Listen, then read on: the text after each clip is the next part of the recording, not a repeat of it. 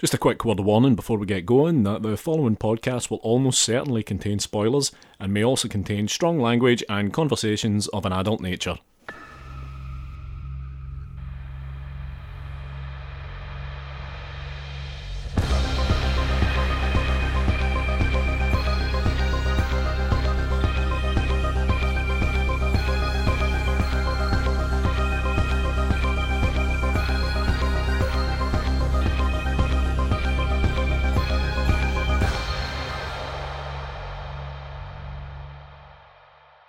Hello and welcome to episode 126 of Strong Language and Violent Scenes, the podcast giving a second chance to films that might not deserve them. I'm Mitch Bain, I'm a lapsed horror writer and an occasional doer of musical things. And I'm Ron Hunt, a retired police officer turned private eye that will do anything for money. Of course I'm not, I'm Andy Stewart. Hello. Good evening, how you doing? I'm okay, yeah, I could only hope to be Ron Hunt. I think that we can all only hope to be Ron Hunt. So here we are, another one of these, Andy versus Mitch. How you feeling? It's your turn. These generally don't go well. How you feeling kind of facing down? Look, I mean, you're looking down the barrel of this, right? You've picked another film, it's kind of out of left field. You've got to be feeling a bit nervous around about now, Mitch. Well, the thing is that these historically go so badly that there's not really a great amount of room for it to get any worse. So I kind of figured that for this time around, I would just go nuclear and choose a 1991 made-for-TV Canadian horror/thriller/mystery story. And you certainly have. Now, regular listeners to the show might be familiar with the film that you've chosen, because you have indeed taken us back to 1991 for Bozidar D. Benedict's magnum opus, from what I can tell. Graveyard Story. Yeah, I watched this as part of my 90s side quest, Yeah. so it'll be another thing that's familiar to regular listeners. And after I mentioned it, it kind of took on a little bit of a life of its own, in that this is on YouTube and on Amazon Prime in the UK, so it's very accessible.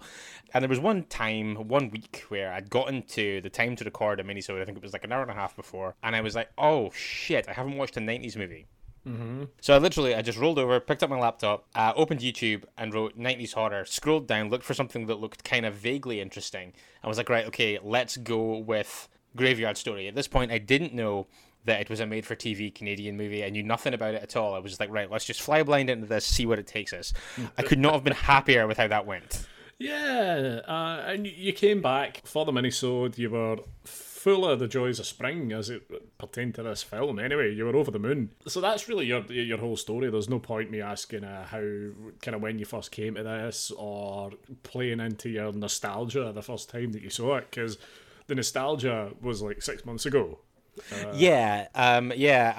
don't think that I don't have a long and storied history with this film of any description. I have a feeling that I will go on to in the fullness of time. Right, okay, but for the purposes of now, we were probably still in lockdown at the time. It was very much new to you, as it was to me, because I can also tell you, I don't have a history with this film at all, and for the first time, I think in any of these episodes that we've done, the Andy versus Mitch episodes, I might be watching something for the first time. Yeah, it's been a kind of nice trend in a lot of the recent episodes that you've been watching things for the first time, but not very often things that I've chosen. So I don't want to dig too much into what your impressions were just yet. I kind of want to let that unfold kind of as we go. Yeah. But you got any surface comments you want to make? What I want to say is, Mitch, stand by for my thoughts at the end. Just stand by, because I feel that they're formed. I watched this yesterday. I kind of dug into a couple of bits tonight that I wanted to just revisit to get my head straight on. And, I think I'm there. Good. No, I kind of like that. I like the fact that for a first watch for an Andy versus Mitch episode, you did your homework the day before. You gave yourself a day to absorb it. I would say that that's the minimum that a person needs to really let it bed in. Mm-hmm, yeah, there's a lot of kind of twists and turns that you need to kind of wrap your head around, and I think I've done that. Okay, cool. I'm glad that you think that you've picked apart its many mysteries. A bold assertion after one viewing. It doesn't have many mysteries. There's one core mystery and a lot of gubbins holding that core mystery together. Yeah, that's so true. Yeah, it's one mystery just shrouded in fluff. Exactly right. So I have to cede my position as master of time in this environment, in this context. I do have time on the clock, Mitch, and I will momentarily present you with a countdown, at which point, upon completion of the countdown, I will require from you a 30-second synopsis of Yugoslavian auteur Bozidar D. Benedict's Graveyard Story. Are you ready? Okay, yeah. The countdown is imminent. 3, 2, 1. Synopsisize. Dr. McGregor is an old man who is having ghostly apparitions of a dead child who is buried in a very large and very eye-catching secret grave. He enlists the help of Detective Ron Hunt from Canada to come and pick apart the mystery of the mysterious circumstances under which this girl died and to discover who her parents were. And the mafia show up. And that's about it. And there's some twists, but I don't want to say what they are yet. Time. I feel like that was one of my more frantic efforts. I feel like I'm normally much more composed with those. Well, frankly, it was all over the map. So is the film, though. Well, you're kind of right in so much as there is a lot of... Let me get through what I have to get through in this scene, and then we'll move on to the next thing, and I will continue my investigation in the next location. And then from there, I will move on to find another tiny piece of the information in yet another location. And it's all done with remarkable skill and put together relatively easily. Yeah, agreed. We also see him doing almost no travelling. He just appears in locations all the time. It's like Game of Thrones Season 7. Yep, he can move across what is... We know it to be a small town, but he can move across this with the alarming speed of Westeros ravens. He does indeed navigate the sprawling metropolis that is Weston with remarkable ease. But I think that we should jump into this because after a very long and very dramatic credit sequence that is just a static shot of a big house. Yes, a house that we will later learn is called Stonehenge for some reason. Because and at this point we are introduced to certain elements of the story in a dramatic voiceover courtesy of Dr. McGregor. See these credits, right? Yes. If you look on IMDb, right, at the cast and crew section, there's only like 5 names on there. So do we suppose then that the credits may in fact be one of those scenarios where they just add loads of names who didn't really do anything, and really it was all Bozidar D. Benedict doing everything? Benedict D. Bozidar. I would say that's possible because the credits do seem like they go on for ages at the start and almost no time at all when the film ends. That's right. I did notice that. Yeah, but I'm you know what? I'm not going to question the legitimacy of Bozidar. I'm here to do the very opposite of that. But yeah, we do open in the opulent home of Dr. McGregor, and so begins the first in a long sequence of us being punched in the face by this film's score. Yeah, no first name to speak of. I guess he prefers the mystery of just being... Unless his first name is Doctor. I was going to say, just like in nominative determinism, he's a doctor who's called Doctor. Yeah, it could just be that. But yeah, he visited regularly by the spectral form of a blue dress wearing young girl. Yes, and we see one such visit, and he considers no other options, that it might be a dream or a hallucination or anything like that. He immediately gets on the blower to Detective Ron Hunt. He digs up a newspaper and scrolls through it to the wanted ads, where Detective Ron Hunt has posted an advert saying that he's a former police detective seeking employment and will consider any case. Yep, he'll do anything. Anything.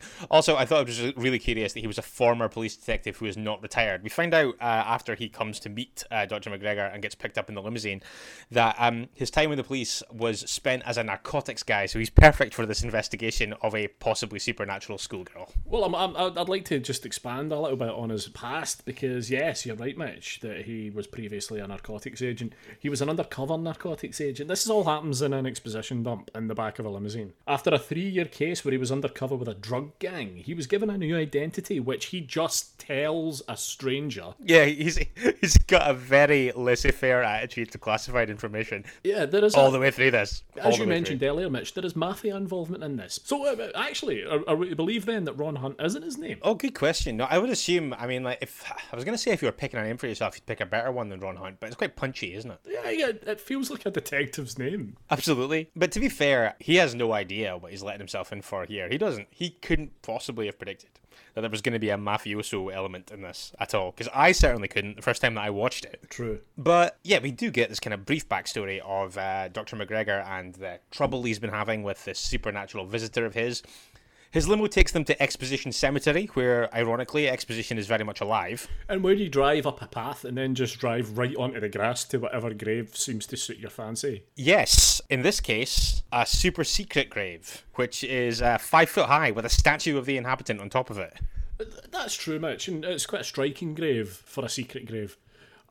Yeah. It doesn't exactly blend in with its surroundings, I don't think. made all the more eye-catching by the fact that it cries. Yeah, yeah, an expensive edition. I love what it says on her grave. Dolly Cooper, 1970 to 1980, a tragic death of her innocent life, which is just absolute grief word salad. Yeah, and he just strokes and caresses this gravestone and whispers to it, "What is it, little girl? What are you trying to tell me?" Like, it's so fucking bizarre. It's so weird. It is weird. He talks to that statue the way that characters talk to Lassie. My question immediately is why, and this is a question that will be answered by a line later in the film, but my question is why? Why is this interaction? That's it. Why is this interaction? Yeah, I mean, I think that's a fair question. I don't really have an answer for that. I think that it is a very, very dramatic and very ham-fisted representation of his inner monologue about him kind of unpicking the mystery of what has happened to poor old Dolly Cooper, taken before her time, aged just 10. Sadly. But the camera just kind of pans round and Ron Hunt's just standing there. Like, has he been here this whole time? Because this is an uncomfortable scene to witness. Yeah, I was thinking that as well, because like he is just kind of standing there, just looking right at him this entire time, presumably. Because I mean, where else is he going to go? He doesn't know Weston. He doesn't at all. No. There's a fish out of water in a world he never made. We also learn that this statue has changed McGregor's life, and then we get another exposition dump here to let us know that Dr. McGregor was a successful psychiatrist who, as is common in his profession apparently, absorbed the fears and neuroses from his patients and became clinically fed up, in the words of Alan Partridge. Yeah, I wrote that down as well. I thought that was great, that he just kind of acknowledged that just part and parcel of being a psychiatrist is that somewhere along the line you'll just acquire some of the illnesses of that afflict your patients. Yeah, I also want to say right now, because there's a bit later that had me in absolute stitches, Dr. McGregor is an oversharer. The absolute highest order, yeah. He does a fair whack of this here. He's about to do more in this immediate moment, because he says, my friend said I should get married, but instead I adopted a dead girl. Yeah, which stops a fork full of steaming hot food on its way to Ron Hunt's mouth. He stops and just kind of gazes at him for a sec when he says that. Yeah, kudos to Ron Hunt for sitting through all this. Aye, 100%, especially since the rate has not been agreed at this point. He doesn't know what he's signing up for, and he doesn't know what he stands to gain yet, either. We also learn, of course, that Dr. McGregor is obsessed with this grave, visits it all the time, and he feels a connection with the spectral girl. And then, no sooner if these words left his mouth than he talks about how she came to him and placed her hand on him. And I started getting a bit weirded out by this. Yeah, I didn't write this down, but it did occur to me that the way he starts talking about it is really, really fucking odd. But then it's also the way he talks about many other things in the film that are way more graphic than they need to be. But yeah, I was definitely getting visions of when Ray Stantz is visited in the night by a ghost in Ghostbusters. It ends up just being the way that he talks. But at this point, we don't know that. And it is very creepy right out of the gate, isn't it? It does feel like he's performing a ghostly nonsing. Exactly. A phantom nonsing. The very thing. Yeah, absolutely. But he has become obsessed with finding out the particulars of the tragic death of her innocent life.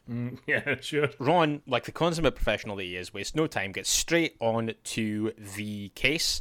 First stop is visiting a priest. So begins our investigation and also our whistle-stop tour of gigantic 90s electrical appliances that dominate every desk in this film.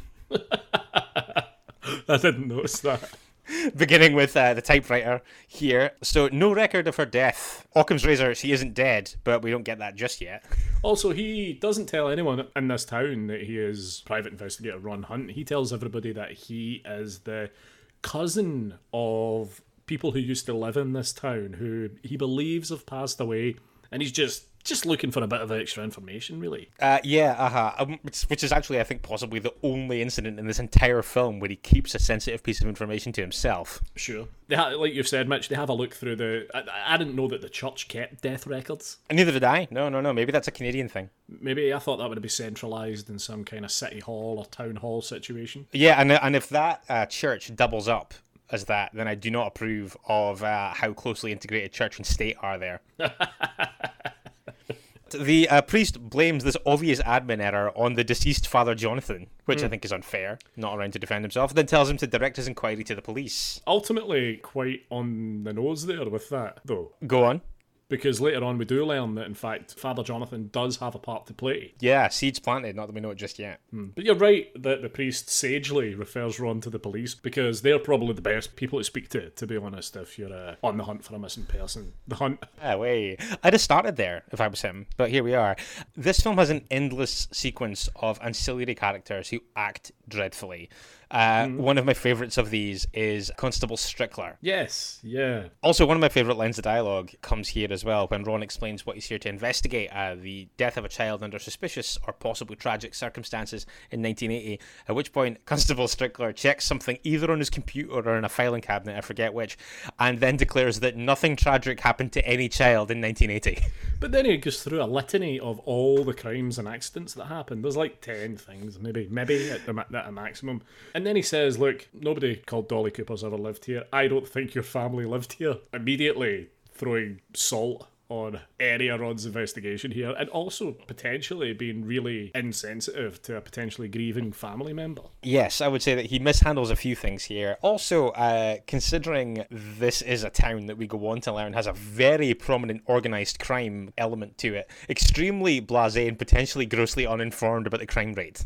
Yeah, and I have to say, Ron at this point asks if he could just have a look at the police computers. You can't just ask that, and you would not be allowed that, even in Canada. And especially if you're lying about your identity. Like, if he'd gone in and said he was Private Eye Ron Hunt, the guy might have let him look at the computers, but you can't just go in and be a family member and ask to trawl through the police's computers. I don't care where you are, what town this is. That's not allowed. No, and it's probably, for somebody who's been around the block as much times as Ron Hunt has, probably an egregious tactical blunder. Sure, and I've got to be honest, my favourite notion in the entire film is posited at this point. It's preposterous in the extreme. Yeah, some real investigative muscle flexed by Ron Hunt here. It's a nice theory, to be honest, but I don't buy it. If I was an investigator or a police officer, I would be like, this is a fucking stretch, Ron. I would also dismiss out of hand the notion that the child died under mysterious circumstances while his family were passing through the area, and then they covered it up by burying her in the cemetery with her real name on the grave with a 5-foot-high statue of her on top of it. If that was indeed the case, and they were just passing through the town and sadly their daughter had passed away, they'd have just opened the car door and rolled her out, or at the very least given her a shallow leafy grave. Yeah, like professionals. Yeah, absolutely. His journey then takes him to the offices of the Western Evening Star, which we don't know too much about exactly what kind of paper we're dealing with here. We don't know if it's kind of a Guardian thing or more of a tabloid or gossip rag. But yeah, the music takes a break from constant orchestral bombast here, softens to a lilting harpsichord as we meet Vicky. Yeah, I just want to say as well, this was the first point I really noticed that every shot in this film goes on a beat too long. It really does, doesn't it? Vicky, a journalist here at the Western Evening Star, immediately falls in love with Ron at first sight, kind of with all the subtlety of when Tom from Tom and Jerry's eyes turn into big love hearts when they pop out of his head. That's right, yeah. She is on the phone gabbing away, and she hangs up on her friend because Ron is too gorgeous. He has tied her tongue in knots, he has flooded her basement at first sight. Yeah, she can't continue with her conversation with Ron in the room because he's got that nice jumper on. Yep, she puts her friend Jan on hold for 5 full minutes. I also love the fact that Jan on the other end of the phone has that cartoon scrambly noise. Yeah. That's yeah, I think that's hilarious. It's so cartoonish and stupid. Like it's such a weird choice. She says to him at one point, "Are you real?" And advises him that she's been waiting on him her whole life. Now, this is a lot. Yeah, she gives off a strong vibe of like a princess who has been locked in a tower for like decades waiting for her prince to come. In her castle of paper and ink.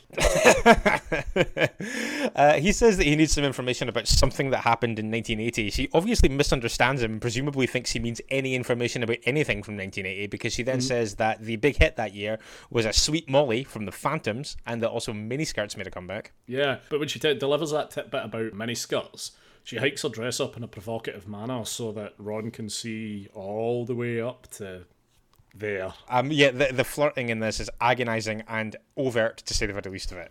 Ron does not seem in the least bit into this flirting at all. He actually seems a bit intimidated, as I would be. He's married to his work. Get the case out of the way, then it's party time. Exactly. When he says that he needs something from 1980, Vicky produces my favourite piece of set dressing in this entire film, which is the giant book of archived newspapers, which is 4 times the size of her torso. At no point does Ron try and help her with it. He just stands well back and watches her struggle, trying to carry it over to the table. Yep, some of my favourite stuff in this film revolves around this giant book. It's really something. Not even for her, because she's a smaller lady. Ron has a real hard time jiggling this book around while he's trying to photocopy the salient passages that he needs. Ron trying to photocopy this enormous, sprawling, gargantuan tome is absolutely fucking hilarious. I feel like I'm watching him try to do that for about 4 minutes. It's incredible. It's very funny, and it's not intended to be. No, it's funny because, like, it's obviously supposed to be this intrepid investigator who's kind of hot on the trail and this kind of very curious, inquisitive music's playing. And it's the kind of thing where we've talked about this before. You would see somebody kind of like taking loads of books off a shelf or like going through microfiche or microfilm and circling passages in books and stuff like that. But all you see is just this one shot. It should be a montage of him looking industrious with a few different types of kind of media. Yeah, just some random bits of paper that he's just kind of leafing through and like taking a little note on this one, a little note on this one. But no, he has this gigantic book. It's comically large. I know it's got newspapers in it for the past 10 years, but it is comically large. It's so funny, but also it's quite emblematic of how straightforward this investigation is, because he finds a very, very serious clue literally on the absolute first try and then just photocopies that one thing and is like, well, another hard day investigating is at its end. Time for me to hit the old dusty trail. You say it's easy for him. It's not easy for him to find this in this newspaper because he then has to photocopy it. And that is arguably the most challenging thing he does in this film. It's the biggest obstruction to the entire investigation. Well, things are about to get even weirder because Vicky comes back at this point. She's dressed up for a night out. She's got a couple of plastic cups and a bottle of wine.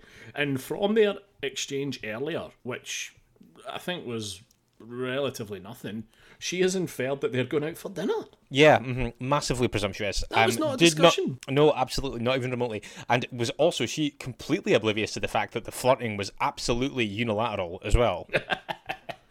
But Ron, crucially, does also happen on an article about the suicide of a woman called Elizabeth Cooper, a maid who had worked for the hilariously named local eccentric billionaire Miss Bloor. Yeah, at the Bloor Winery, no less. Hey, there ain't no wine like a Bloor wine. I'm extremely forgiving of him talking to himself here because it's so funny to watch him connect the dots in real time so much slower than the rest of us. Yeah. Elizabeth Cooper. Dolly Cooper. That's it. Bloor. I wonder if that was a bottle of Bloor wine that Vicky brought in. Yeah, maybe. I get the impression she probably does have the monopoly there. But that kind of tableau becomes extremely sad when you realise that Ron is abandoning her. Those 2 gigantic 40-ounce plastic cups that she took through are strictly for show. She's going to scull that bottle by herself alone. She does. And decanting it into another receptacle would only slow her down. I get the feeling she's the only journalist in this town. There's no one else bustling around this newspaper office. She's been single-handedly running that newspaper since she was 10 years old. However, Ron is not fucking around. He heads off on, I think, what is already stop 4 on this investigation, 5 if you count when he goes to meet Dr. McGregor at the start. He goes to meet Miss Bloor herself. Yeah. And asks her about a former employee and specifies that it's Elizabeth Cooper. She reminisces about meeting them. The music immediately switches to strident Spanish guitar, and we are off on a very long flashback. Yeah, I'll just give you some of the key points here, Mitch, if I may. Absolutely. We see Elizabeth and Dolly asking for a job. Elizabeth's husband has left her penniless, and we also learned that other employers had tried to abuse her. What the fuck? Yeah, and exploit her and stuff. Yeah, it sounds like she's had an incredibly rough time of it here. We also learned that she's from England, but you would not know that to hear her speak because she does not have an English accent. And we also learned that her family turned their back on her due to Dolly. She's kind of out in the wind, I suppose, on her own with this girl, trying to just make things work and support her daughter and just bouncing from place to place, riding them rails. Yeah, it seems that way. The kind of family abandoning her because of the child thing sounds really weird here. It's kind of explained a little bit in the fullness of time, but it definitely does sound kind of odd here. But we do kind of see that Miss Bloor kind of becomes this kind of surrogate, almost like auntie for Dolly. We see them having this kind of very nice, very affectionate relationship. We also see them having a Christmas together. We know it's Christmas because her winter home is beset by 8 feet of snow and a 60-piece orchestra playing Jingle Bells. Sure. She's also hired some extremely threatening drifters. Yes, she's evidently prone to wild hiring decisions. Fuck it, you'll do. Yeah, like 100% of the hiring choices we see her make in this film are wild gambles.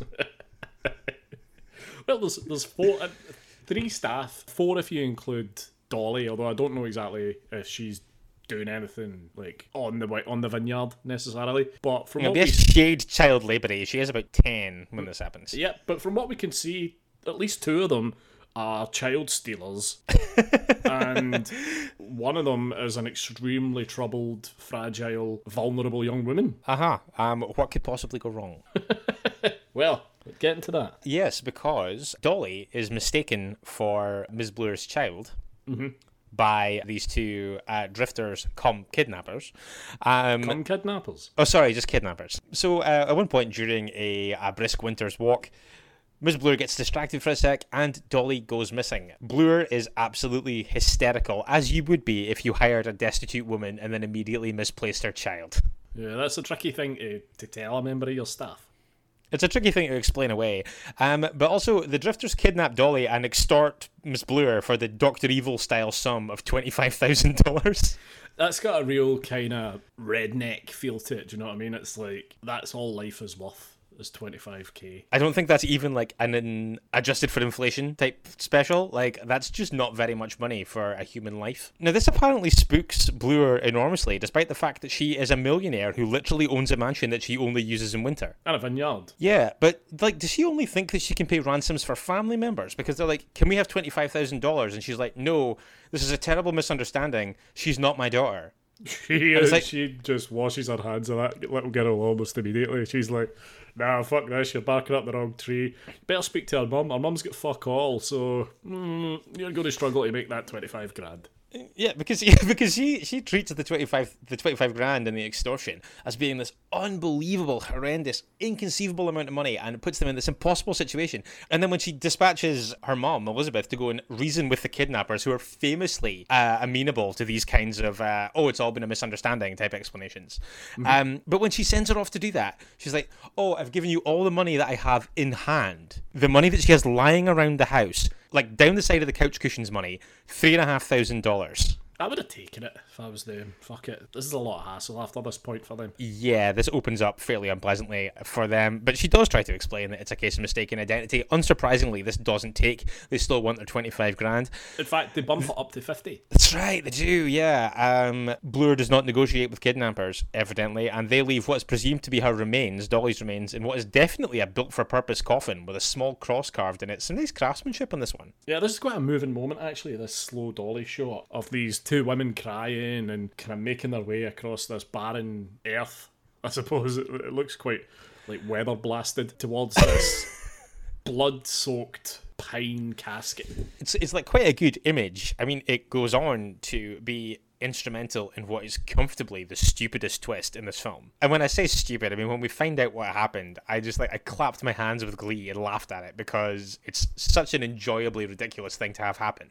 Sure. And we also learn at this point that Elizabeth doesn't want to go to the police. She's done. Bloor and Elizabeth, with the help of the aforementioned and dead Father Jonathan,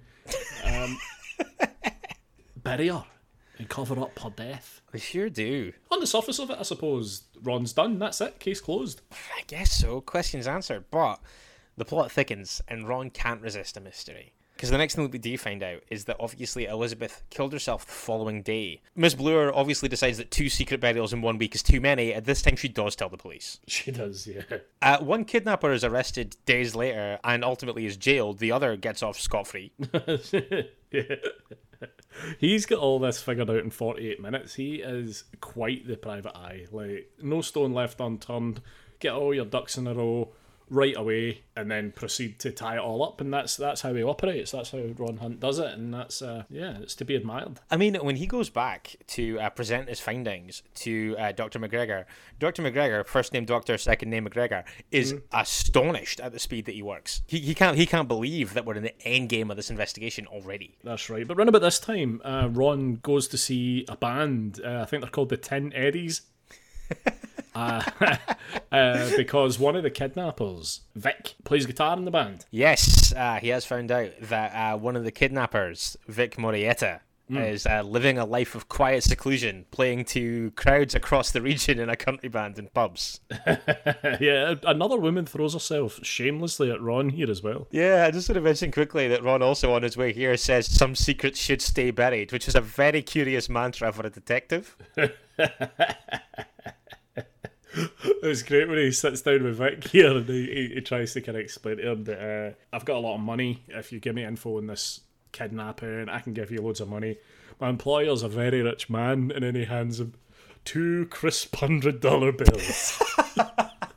My employer is incredibly wealthy. See? $200. Oh, we don't see this kind of wedge every day. Because Ron does approach Vic here. I'm very curious about Vic's life up to this point after he got out of jail and how the Tin Eddies work. The song that we hear from the Tin Eddies, I want to pitch as a closing credits song for this. Oh, right. Do you honestly think I'm going to be able to find that? I suppose. Yeah, that's going to be buried in the back annals of somewhere, isn't it? Yeah, there's no way that you can... I'm not expecting you to dig that up in 3 days' notice. But the Tin Eddies are a very strange band. Musically, I would say pretty much a kind of straight shooting kind of southern country rock type affair, but visually very interesting. They've got like a kind of Village People vibe going on, because there's an Indian, 2 greasers, a sheriff, and apparently 1 member of like American Idiot era Green Day. Yeah. There's something to behold. It's worth mentioning the Native American character that you mentioned there. Just a female dancer dressed in culturally inappropriate garb. That just over there is straight up a Caucasian woman dressed as an Indian. Also, he goes to talk to Vic, who is not the singer in this band. He's the guitarist, but he still has his own dressing room in this bar with a star on the door with his name in the middle of it. The Tin Eddies are doing all right. I think so. I can only assume that the other guys, like the dancers as well, have similar arrangements in place. Although Vic's dressing room does seem to be filled with women. It doesn't. Maybe that's just all in a day's work for Vic. Maybe that's just the life of a Tin Eddy. Of a Tin Eddy, of a rural country rock impresario. Ron mentions the kidnapping of Dolly Cooper to Vic here, who immediately starts acting incredibly suspiciously. He knows something here. It's quite clear. Yes. He also kind of seems to assume that everyone just gets bored with kidnappings after a while, because he's evidently surprised that 9 years on anyone still cares. That's right, yeah. But he very quickly kind of absolves himself of any involvement, really, and lays all the blame at the door of Bruce, his partner at the time, a former butcher good with knives. Yes, the very same.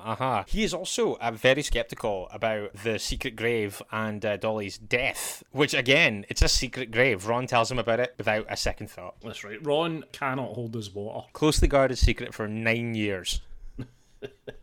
Now, I have to say, at this juncture, there's not much information about this film out there. I tried to find little tidbits of trivia. I was unable to really locate You will be hard-pressed to dig up virtually anything, because I tried to do the same thing. Yeah, I couldn't find almost anything, so this is pretty much just a by-the-numbers run-through of the events of this film, because we don't have anything else to offer you in terms of behind-the-scenes tidbits or little stories or little interesting things. We don't have any of that. So, worth mentioning now, we're about to come up to the twist in the film. We're going to spoil it, but it's worth spoiling because it is fucking ludicrous. It is absolutely incredible. Also, just because they get to the cemetery at this point, they do go up there, and much in the same way as we had to watch him photocopying that book for ages, the actual mechanics of them getting into the cemetery takes forever, and it's literally just a case of them driving up, somebody having to get out, open the gate, somebody driving through, then them closing the gate behind them and driving up the hill. But you watch all of that happening excruciatingly slowly.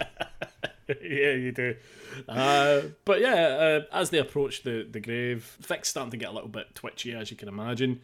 But he does his bit, and both of them muck in together and Exhume the grave of a child. exactly that. Yeah, exhume the grave of a child, and this is where it gets silly. Yes, it does. See the moment here when they're digging this up, where Vic looks at the statue, and the statue very quickly cuts to being the real Dolly, and then back. Mm-hmm. If this film wasn't so preoccupied with bludgeoning you to death with orchestral music all the time, and they'd actually kind of pared that back and thrown a little bit of sound design in there, that would have been a pretty cool jump scare. Yeah, it could have been. It's probably the only thing that I think the film demonstrably does wrong. I beg to differ.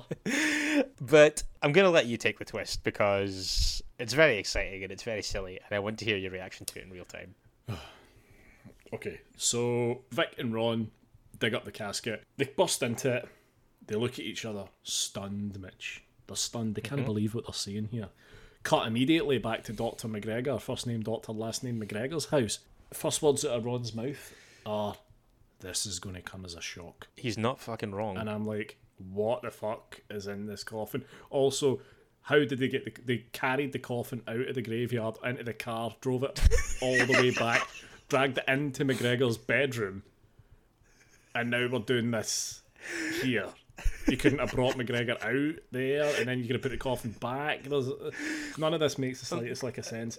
But No, see, when Constable Strickler gets back to work in the morning, he's going to find out that there is a grave missing from Weston Cemetery, and he's not going to be happy because nothing tragic happens to children in that town. no, absolutely not. But we opened the casket. The quality of the film's so bad, I couldn't tell what the fuck I was seeing. I had to wait for a character to vocalise what I was seeing because I had no idea what was going on. Yes, this transfer is very poor. Yeah. But it's just the dress. Dolly's not there. This leads to the idea being floated that perhaps Dolly's still alive. Now, if it was me, I would want to know for a fact that my child was dead, even if the visual was going to shock me and haunt me for the rest of my life. I wouldn't take it as read that my child was dead, kill myself and move on with my life without stone cold evidence to the contrary. Yeah, now this was only a second watch for me before we did this, and I'd actually forgotten just how patently silly the song gets after this. I remember thinking, like, I quite like the fact. I mean, you remember a couple of weeks ago I was talking about The Lie, and I said that film had a very silly ending. Yes. But I had this moment where I had to comprehend when the twist happened. I was like, oh, I didn't see that coming. And then I was like, hang on a minute. Did I not see that coming because that was a very smart twist? Or did I not see that coming because they have looked at the available options and chosen the absolute stupidest one? I did not have such a moment of deliberation with this. This is demonstrably ridiculous. 3 or 4 different people saw that coffin with the air quotes dead child in it. And not a single one of them was like, you want to just have a wee look in there? And just like make sure. Everyone immediately jumped to the same conclusion, which was that box had a dead child in it. Specifically Dolly Cooper, to the point that they immediately went and buried it without looking inside it. And put the little girl out of mind for 10 years. Yeah, exactly. Yeah. Now, I've got some other questions, Mitch, about this. God, I hope you don't think I'm going to answer them. No. I'm trying to wrap my head around it all right. Why is there then a ghost? Aside from the fact that the girl's not in fact dead, so it would be weird that there is a spectral apparition haunting Dr. McGregor. Yeah. The reason I ask about that is when we finally meet Dolly Cooper, right, and I'm spoiling it right away, she does make a return in this film. She is still alive, yeah. She has no recollection who she is, right? She doesn't display any apparent psychokinetic abilities, anything that would potentially allow her to leave her body and astrally project herself as a child form into the mind of a man she doesn't know as her father. Doesn't know exists. Okay, so I can answer this in part, I think. Okay, this will be interesting. Go on. Because ultimately, this film paints itself as being a horror/supernatural kind of thriller, and it turns out to not really be any of those things. No, it's a crime procedural, if it's anything. I'd be inclined to agree with you there. So this is why I think that it's not a ghost. I believe that what we are seeing here is a manifestation of his guilt. But then his guilt is manifested in the form of a child that he's never met. Yeah, that part I'm not so sure about. But the actual kind of the notion of him being visited by it, it's not a ghost. It's his guilt visiting him in dreams. It's his guilt manifesting in the same way that the grief does in the Babadook. Right. Okay. However, she was 10 years old when this happened, and we may as well just briefly jump ahead to the fact that Dolly Cooper is still alive. And as we learn almost immediately, is the daughter of Dr. McGregor, and this is where it gets very funny for me. This is one of my favourite scenes in the entire film. Yes, so as you just touched on, another ludicrous point in this is that Dr. McGregor has kept to himself up to this point, from Ron, from everyone, that it is his belief that Dolly Cooper is his estranged / potentially dead daughter. Yeah. And he goes on to explain his reasons for believing this. And I didn't expect them to get so graphic and braggy. Yeah, he shows his work in on this theory. It's absolutely bizarre. It's so funny, in my opinion. Like, I think that it's on so many levels and in so many ways. This is where there's some gear shifts into being like an absolute masterpiece of the kind of films that we talk about in here. Because what you have here is this protracted flashback of the fact that Elizabeth Cooper, in her pre-destitution days, was a nurse who worked alongside Dr. McGregor. That's right, and he goes on to say how beautiful she was, and she was beautiful, that she wanted him, and she had a gorgeous body, and she used it well, and I was sitting like, fucking stick to the facts, man, like, he's going to wind up with some geriatric boner on the go. Exactly, like he's just dropped this absolutely game-changing piece of information, and Ron Hunt, understandably, is like, mate, what the fuck? And then he's like, no, let me tell it, and then just goes on this protracted story where he just talks about the fact that they just shag constantly. Yeah, my favorite quote in here was just like, love was any time and anywhere. The office, the car. And I was just like, alright, we get it, you're a demon fucking swordsman, right? We get it. And then we see a lot of her stripping, which seems a trifle unnecessary. Yeah, it really is. It really is. It's very funny, but it's so bizarre. Ron's reaction to all of this when he says that it's his daughter is a proper like cartoon. What? He's almost blown off his chair. However, all good things must pass, and this torrid love affair burns so bright but so fast. Too bright and too fast, some might say. Yeah, so we do find out that Elizabeth Cooper did fall pregnant by Dr. McGregor with Dolly. That's right. She wanted to have the kid. He immediately suggests he bankrolls an abortion. Difficult conversation, that. Yeah, I would say so. So he is understandably upset about the ensuing guilt of the fact that she walked out, and he's now kind of a little bit more savvy to the fact that she's had this horrible life, or had this horrible life prior to her suicide.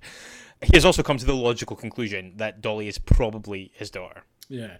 And this all, to me, plays out very much like the kind of third act final twist reveal of like a classic film noir. Yes, you're right.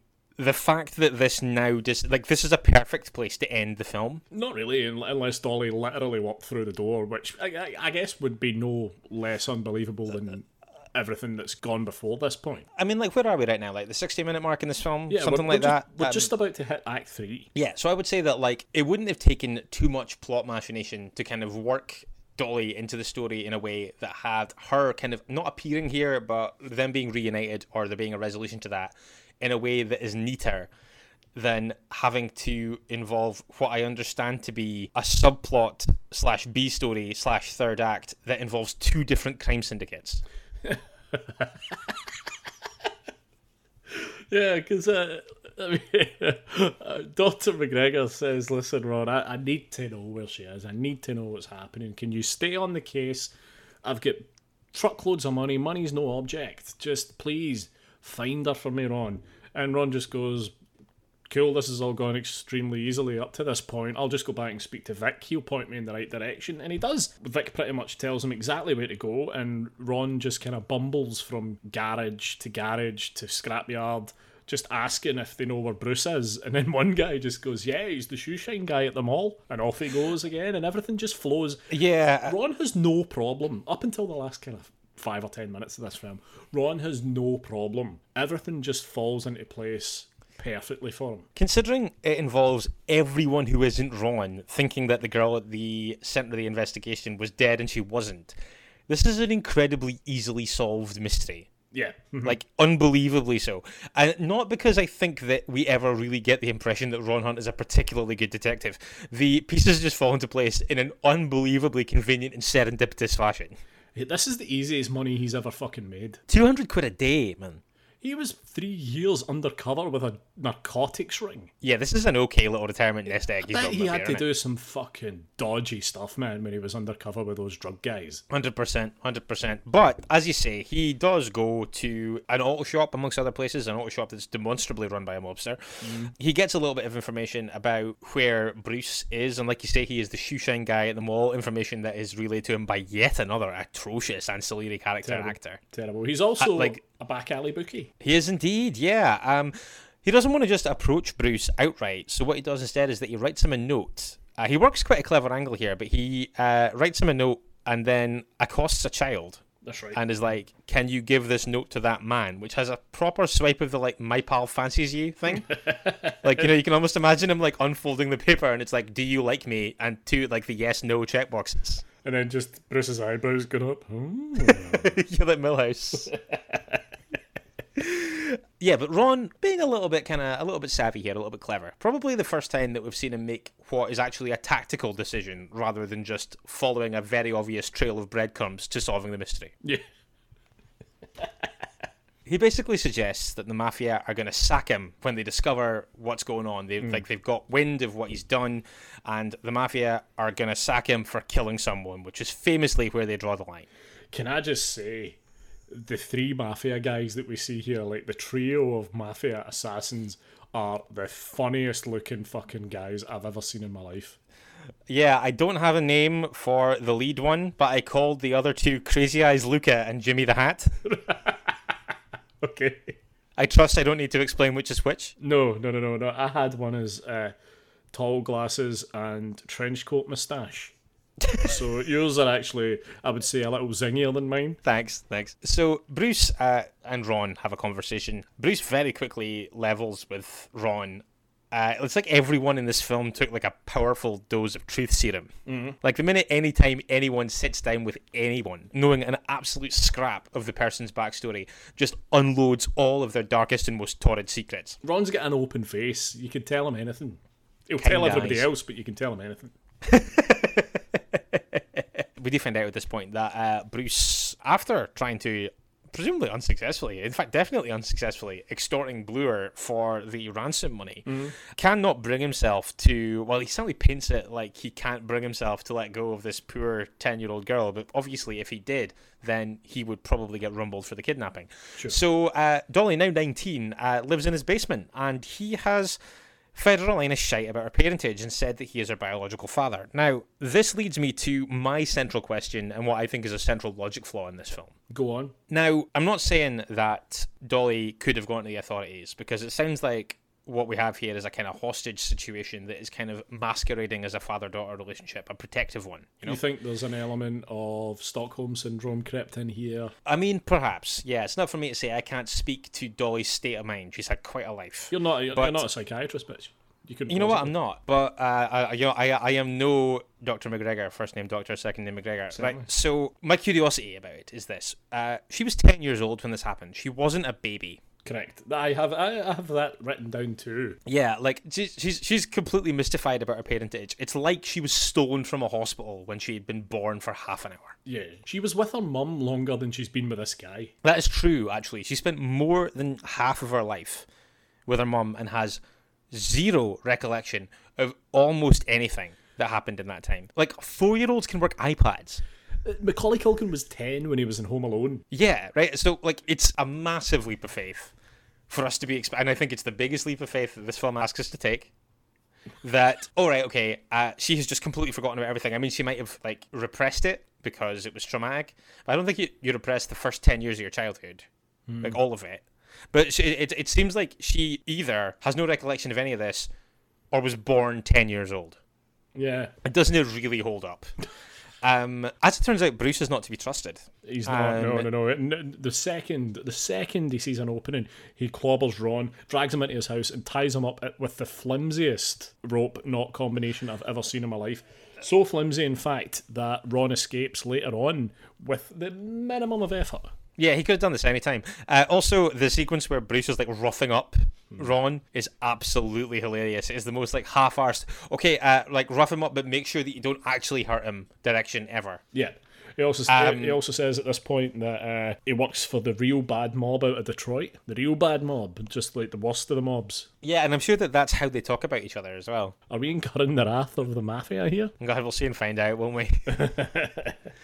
But yeah, Bruce has been suspicious of Ron from the outset. One of my favourite lines of dialogue, when I saw your Canadian ID and your Canadian license plate, I knew something was up. It's like, yeah, he's probably Canadian. Ron has a moment to explain to Dolly as much information as possible.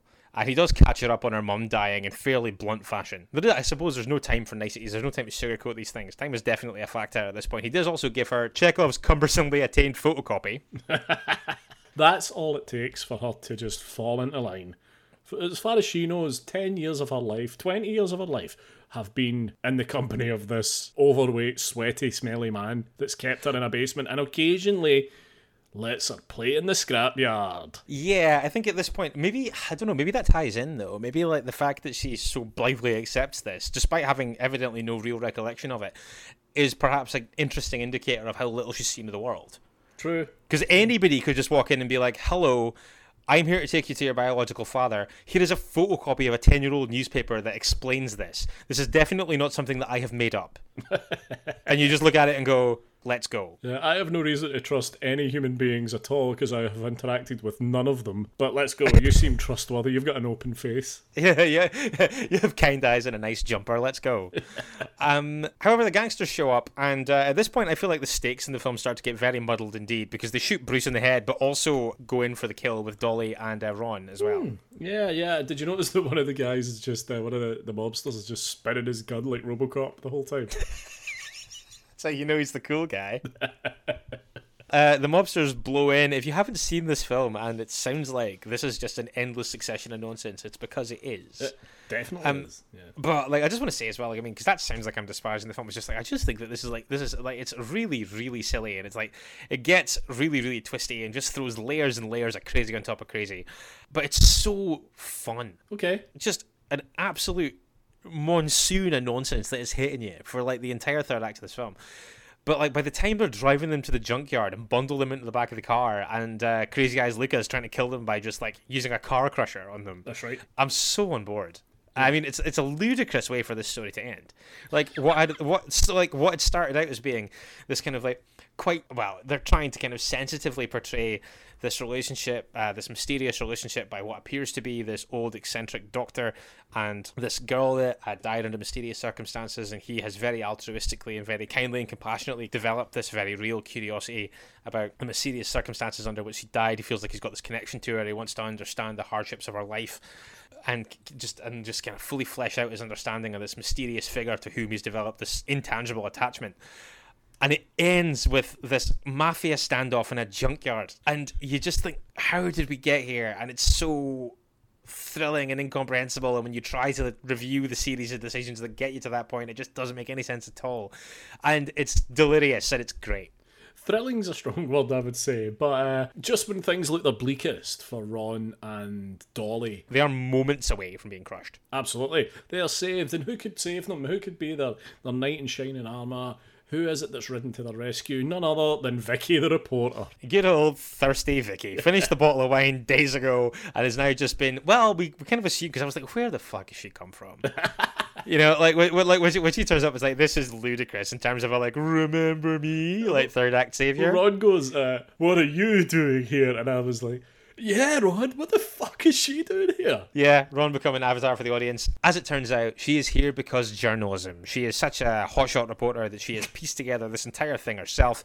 So I guess a kind of story within a story. You know, Ron is on the case of Dolly. She's on the case of Ron. She hasn't, though, because she says that she smelled a story the minute she saw Ron and then took it upon herself to follow him covertly everywhere he went after the fact. So she was probably just hanging about quite close to the junkyard by this point anyway. Yeah, it's true. Because you imagine watching this film from her point of view, just like following him around in a car to all the million locations that he goes to.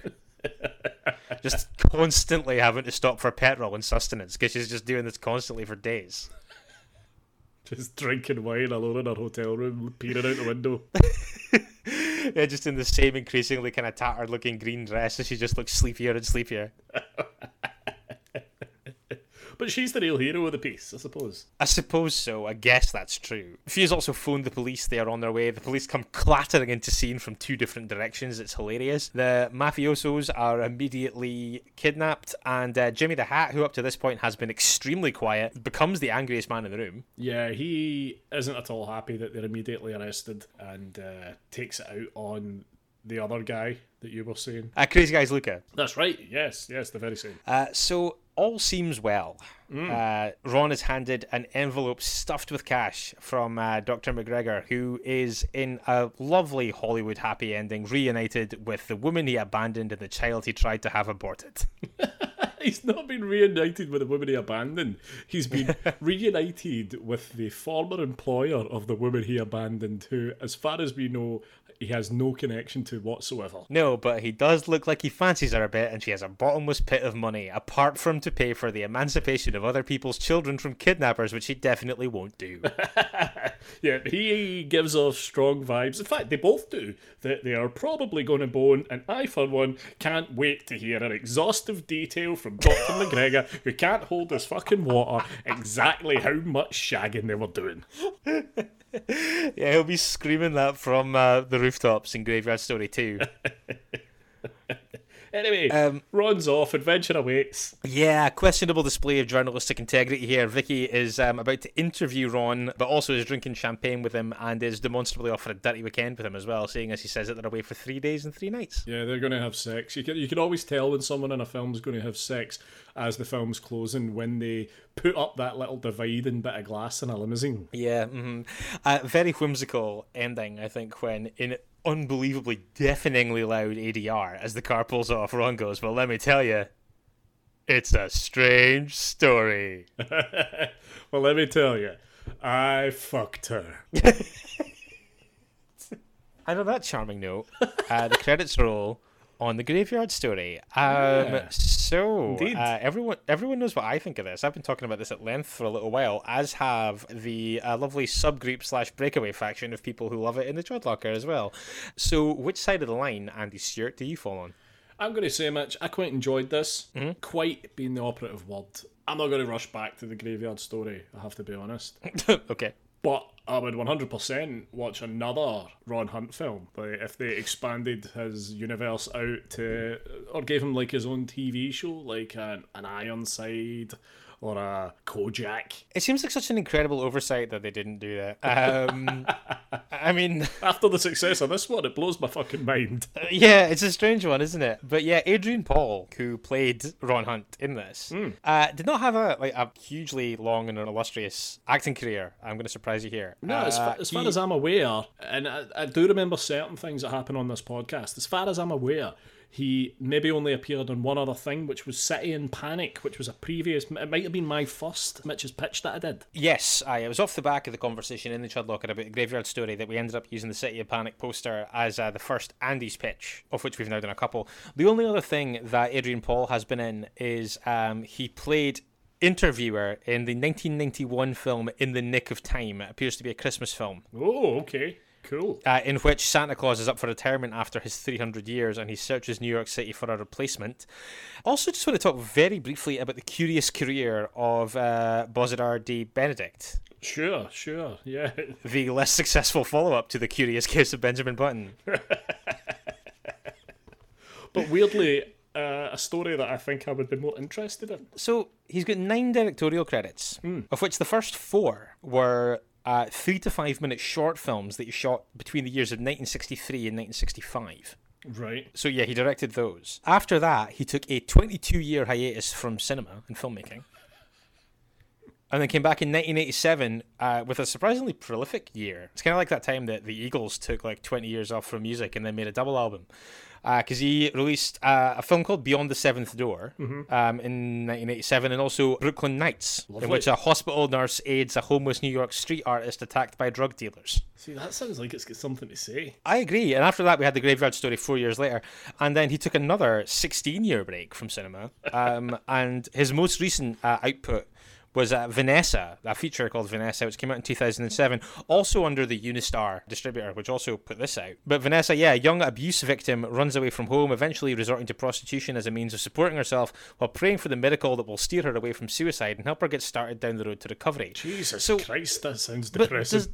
But it also does sound a little bit like the kind of backstory that's alluded to for Elizabeth Cooper in this film. Sure, yeah, I suppose. And in the other film, we've got a woman coming to the aid of a street artist. It seems like he's very much into his kind of saviorism. Right, okay, yeah.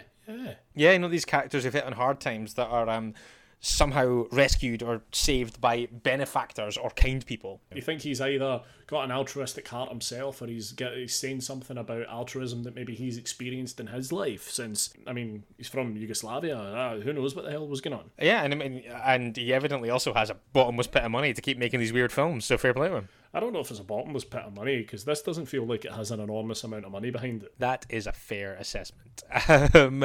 But yes, Graveyard Story. So, moderate success. Do I get a pass on this one? I've got it. I'll give you a pass. Yeah, it's the kind of nonsense thing that I kind of like. It's the kind of nonsense thing we've done before, like Truth or Dare, Critical Madness, or Boarding House. I was digging for the title of Boarding House just there, but yeah, that's exactly the films, or those were exactly the films that I was thinking of when I was thinking about the type of film that this is. Yeah, it's nowhere near as entertaining as either of them, but it does have some extremely funny moments in it that did make me laugh out loud, like hoarsely laugh.